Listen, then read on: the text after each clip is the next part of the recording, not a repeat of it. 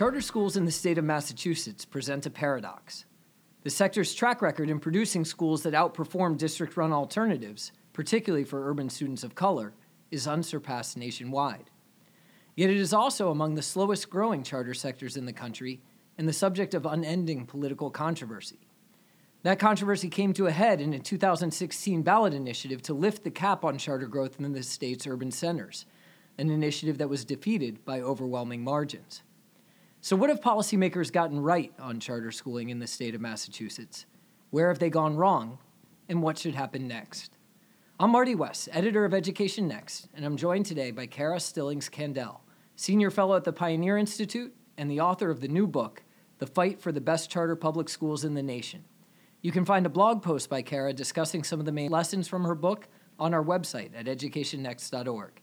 And I'm happy to say that she's agreed to spend a few minutes discussing those lessons with me today. Kara, welcome to the EdNext podcast. Thank you for having me. So I should say up front that I have a stake in this topic as a member of the Massachusetts Board of Elementary and Secondary Education, which serves as the sole authorizer of charter schools in the Commonwealth. So I'm particularly interested in the lessons you draw for policymakers here and beyond. But let's start with the facts about charter schools in Massachusetts. What gives you the confidence to describe them as the best charter public schools in the nation? Well, you're right that it is a pretty confident title.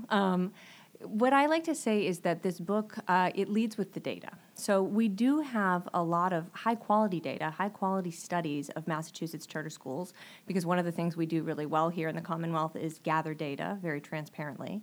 And the title comes from the idea that we have several studies that show not only that on the whole our Commonwealth charter schools, so our most autonomous charter schools, perform very well, but that charter schools in Boston in particular close achievement gaps at rates that are really unprecedented in the nation. So the Credo study out of Stanford University pointed that out first in 2013, 2015, looking at urban charter schools in particular, and cited Boston as adding tons of additional learning time for kids in both reading and math and closing achievement gaps. So that's where the title comes from. It comes from the data. One of the concerns some people raise about the Credo studies is that they could be driven in part by selection into charter schools, that those who are choosing to attend may differ in ways that we can't really control for in those type of analyses. So I think it's also worth noting that we have a number of studies that have been conducted that take advantage of the lotteries into oversubscribed charters in the state. Can you say a bit about that? Absolutely. So we do have a number of studies from places like MIT and researchers at the University of Michigan showing that when you compare students who have won the charter school lottery, I kind of hate to use that word, but who entered charter schools because they won in the lottery, to students who were similarly motivated, meaning they entered the lottery but did not get a seat in a charter public school, that for students that are in those Commonwealth charter public schools, outcomes are very strong and they're closing gaps. And so that's the kind of high quality apples to apples comparisons that we're talking about. I think it's also important to note that the most recent studies from Elizabeth Cetrin at MIT also show that charter schools are doing that without pushing students out. So for a long time, there's been a critique that it was really hard to give data to prove that the critique was wrong, that charter schools somehow were pushing away students with special educational needs or English language learners. And due to legislation that was passed in 2010, that's changed quite a bit. And her work shows that not only are charter schools continuing to close gaps, but they're doing it without that kind of creaming or cherry picking that charter detractors like to point to. Yeah, to the extent that there are students with disabilities underrepresented in the charter sector in Massachusetts, it appears to be largely a consequence of them avoiding educational problems that lead to identification, right? Absolutely. And I guess the fact that those lottery-based studies can be conducted at all points to another indicator of success, and that's that there's a lot of demand for seats in charter schools, especially in the state's urban areas. There's a lot of demand. So in the Commonwealth on the whole, we have over 26,000 students, individual students, on wait lists for charter public schools, and many of them are concentrated in urban areas, in high-demand areas. We have many urban areas that are at the cap, and yes, absolutely, parent demand shows that these schools not only are providing high-quality academic options, but in many cases, and I would argue that we need more of this, but in many cases, distinct innovative options for students. And so the track record of performance is very strong, and that record, if not universally accepted, is, I think, widely acknowledged among stakeholders here in the Commonwealth. What, in your view, explains that record of success? If you had to point to the handful of factors that are most important, what comes to mind?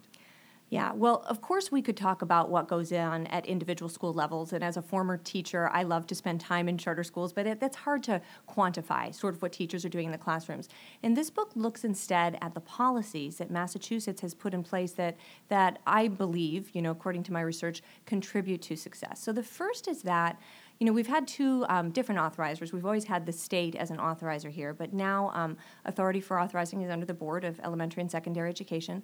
But our authorizers have always guarded charter school autonomy in my opinion, in very strong ways, especially compared to other states. And they've always taken very seriously the other end of the bargain, which is accountability. So when charter schools fail to perform, they are supposed to close. And we have closed schools here in the Commonwealth for failure to perform. Other schools have surrendered their charters. So I think that that's one really important part of why charter schools perform well.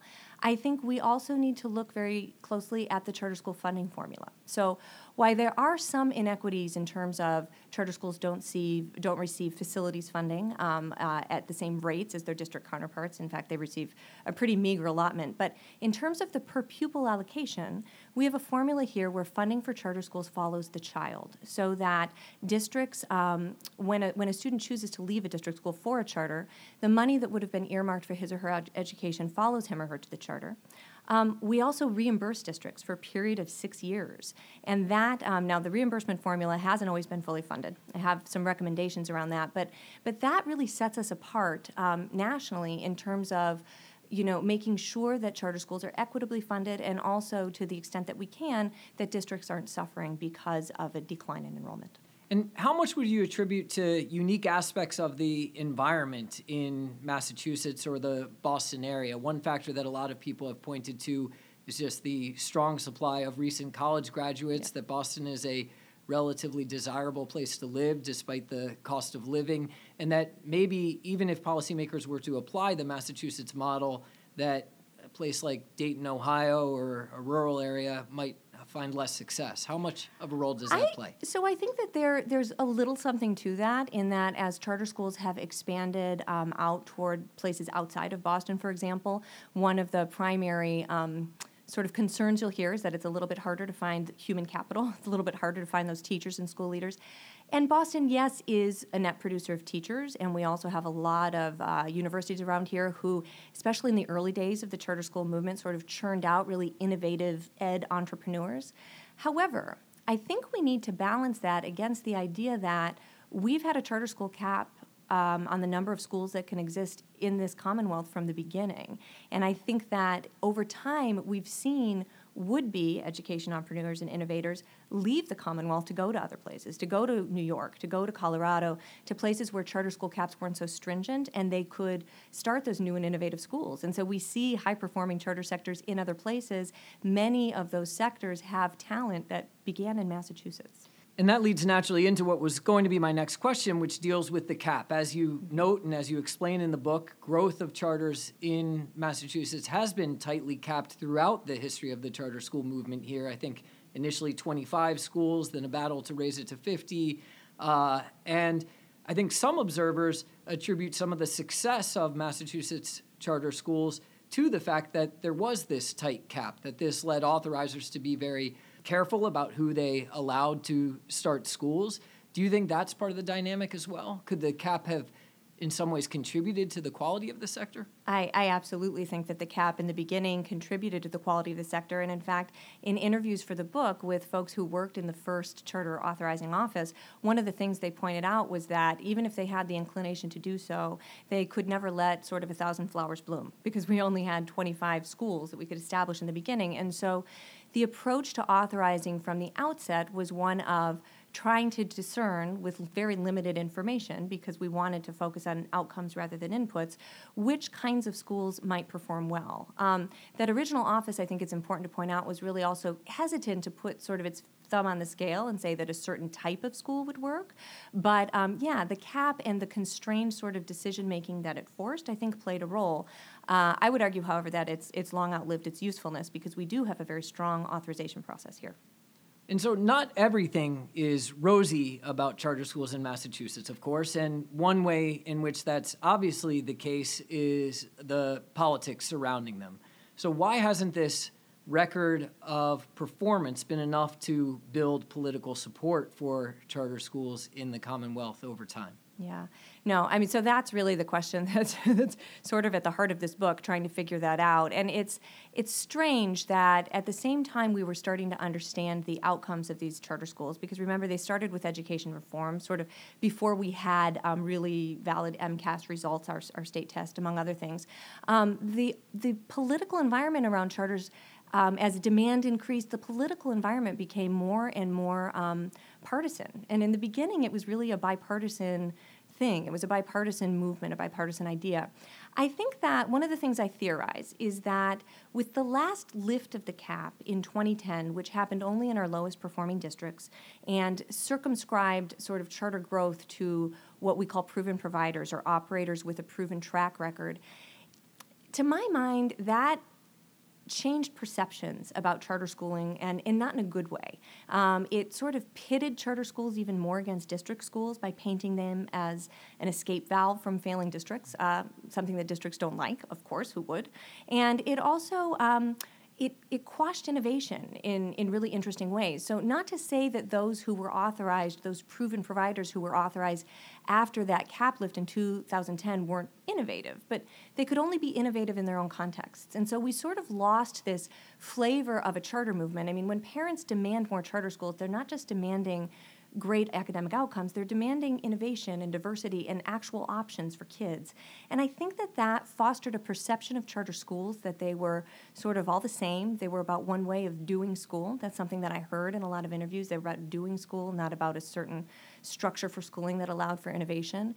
And I think that contributed to negative perceptions of charters that, quite frankly, charter opponents, namely in the form of the state's two leading teachers' unions, could glom onto and say, look, they're not doing anything innovative. They're just the same old, same old. That's so interesting about the 2010 cap lift, which was widely heralded at the time as being a smart cap, right? We're allowing growth only where it's needed and limiting it to those with a proven track record of producing high-quality schools in those kinds of settings.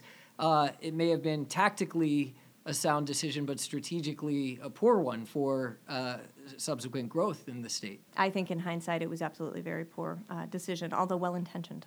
And of course, the other big point of contention in the debate over the 2016 ballot question dealt with the impact of charter schools on school districts financially. That seemed to me, as an observer in the state at the time, to be the talking point that got the most traction. What do you make of that critique, and why do you think it was able to sway so many minds? Yeah. So that's the big question, and we spend an entire chapter in this book following the money, so to speak. I had the help of economist Ken Arden on that chapter, and I think that, listen, to the point of the ballot initiative, when charter opposition says that charters drain funding from district schools, it's in many ways a very hard argument to disprove because our funding formula is less than transparent. So, and if you are a suburban voter, not very familiar with charter schools, and you think of charter schools as only for the other, so to speak, then if somebody tells you, hey, if you vote for this, you're going to really harm the schools that most kids attend, you're probably going to, with a lack of information, or I would say in this case some misinformation, make a decision that you think is just not going to hurt anybody. So I think that's to the point of the ballot initiative. But the larger point here about our funding formula is that there are some really good things about it. In that money for schools follows kids, I think that's something that we should think about just for schools in general. However, there's also this contentious issue of the charter school reimbursement formula. So here we can say that we're distinct in the nation because we reimburse districts when they lose kids to charter schools up to 225% over 6 years of the one-time cost of losing a kid to a school. But the legislature hasn't fully funded that reimbursement formula over time, and that's a fair point that that people who don't want to see the cap lifted can make. In the chapter, what we find is that It's the very rare case that you actually see money being drained from districts to go to charters. It happens in some cases, specifically in districts that are what we call above foundation, the majority of money not coming from the state. In an instance where you see a large decrease in enrollment in that district of kids going to charter schools, and at the same time a spike in enrollment from kids coming in, takes a while for the funding to catch up. So in very few cases, districts are squeezed, and that just contributed, I think, to this hype about the ballot, even though in the vast majority of cases, it's simply a disingenuous argument to say that charters drain funding. And I would note that there's a very well done recent study out from MIT recently that looked at what happened to district finances in places that did expand their charter sectors in the wake of the 2010 cap lift, and really finds that despite any shortcomings in the legislature's funding of that reimbursement formula, that nonetheless districts, as they lost students to charters, ended up much better off on a per-pupil basis, and that they made different decisions with their spending, putting more of them into the classroom, and that this seems to have led to actually some improvements in achievement, even among students who are remaining in district schools. And we have a good summary of that study on the educationnext.org website that listeners can find if they're curious to learn more. Now, you've mentioned a couple times the opposition to the cap lift in the suburban areas, but it was also the case, if I'm not mistaken, that the opposition was even stronger in Boston in particular. Why is it that in those communities where charter schools have the strongest track record of performance, that performance didn't translate into political support? You know, it's such a good question, and it's one that I still puzzle over, because I don't. In the book, I offer some ideas. I'd like to share an anecdote with you. So about 6 or 7 months after the ballot initiative, I was coming home at an event and actually riding in an Uber, and a gentleman who was driving asked me what I do, and I explained to him what I was writing a book about this. And he said to me, "Oh, yes, well, I voted against the cap lift." And I said, "Oh, okay, I'm so sorry to hear that, but okay. And, well, where do your kids go to school?" "Well, they go to a charter school in Malden." So I think that it was very difficult at the time. The ballot initiative, I think we need to be honest with ourselves, those of us that would like to see the cap abolished. The ballot initiative was really a poorly run campaign on the part of charter supporters, and many would say it never should have gone to the ballot. Once we got to the ballot, I don't think that those who support charter schools did a really good job of explaining what they were for and why they were important to any voter.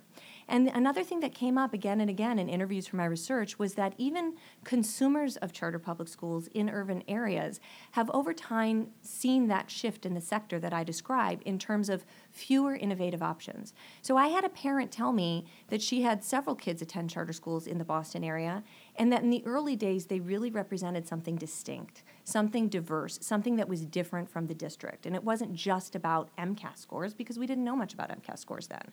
And she said that over time she really felt this pull that charter schools were becoming sort of all the same, and she as a parent wanted something different. So I think that a lot of those folks in Boston who might be inclined to send their kids to charter schools because for whatever reason they might feel it's a better option, again, didn't really want to make the decision for everybody, and that those of us who supported the cap lift didn't do a very good job of making our case. So given that the ballot question in 2016 failed, and it seems quite unlikely that the legislature would in the short term return to that topic and overrule the will of the people, at least as it was represented in that outcome, what comes next for charter schools in Massachusetts, and what should come next? Yeah, so I think that one of the things that comes next, and this is part of what I hope we do, at least at the end of this book and the recommendations we provide, is that we really need to press the reset button, so to speak, on the charter school dialogue. We have gotten away from at least one of the original purposes of the movement, which was innovation. And I think that we need to get back to thinking about not only how we provide more innovative options for charter school students, but how we share innovations born in the charter sector better with district schools. We need to be collaborative. We need to get away from this idea that charters and districts are enemies of one another. And another way we do that is by encouraging the legislator to make the funding formula, which is a great bone of contention, more transparent, and to make sure that it's transparent enough so that districts can actually see where the money's going and not feel that squeeze. I mean, imagine if you're a superintendent and you're writing your hypothetical check to a charter school. That probably doesn't feel very good whether or not the money belongs to the child or the school. I think that there are things that the legislature can do in the short term. But you're right, at the end of the day, what this is going to take is real bipartisan legislative leadership of a type that I don't think we've seen since ed reform. And I think that in the near future, the only way that we see any discussion around the charter school cap is part of a larger package that is ed reform more generally, something that the legislature seems to talk about a little bit but never do too much on. So I hope that some of the recommendations that we offer in this book will help reset the dialogue in a more positive way and think about, keep in mind at the core that charter schools, to the first question you asked me, they're closing achievement gaps in really, really important ways. And as long as we continue to deny these high-quality school options to parents who are demanding them, we're ignoring what continue to be really persistent achievement gaps in this Commonwealth. My guest today has been Kara Stillings-Kandel, Senior Fellow at the Pioneer Institute and the author of the new book, The Fight for the Best Charter Public Schools in the Nation. Kara, congratulations on the book, and thanks for being part of the podcast. Thank you so much. You've been listening to the EdNext podcast. If you like what you've heard, be sure to subscribe on Apple Podcasts, Google Play, SoundCloud, or wherever you get your podcasts so that you don't miss an episode. And while you're there, be sure to check out our archive and, especially if you're listening through Apple Podcasts, please leave us a review. It helps us find more listeners, and more listeners find us.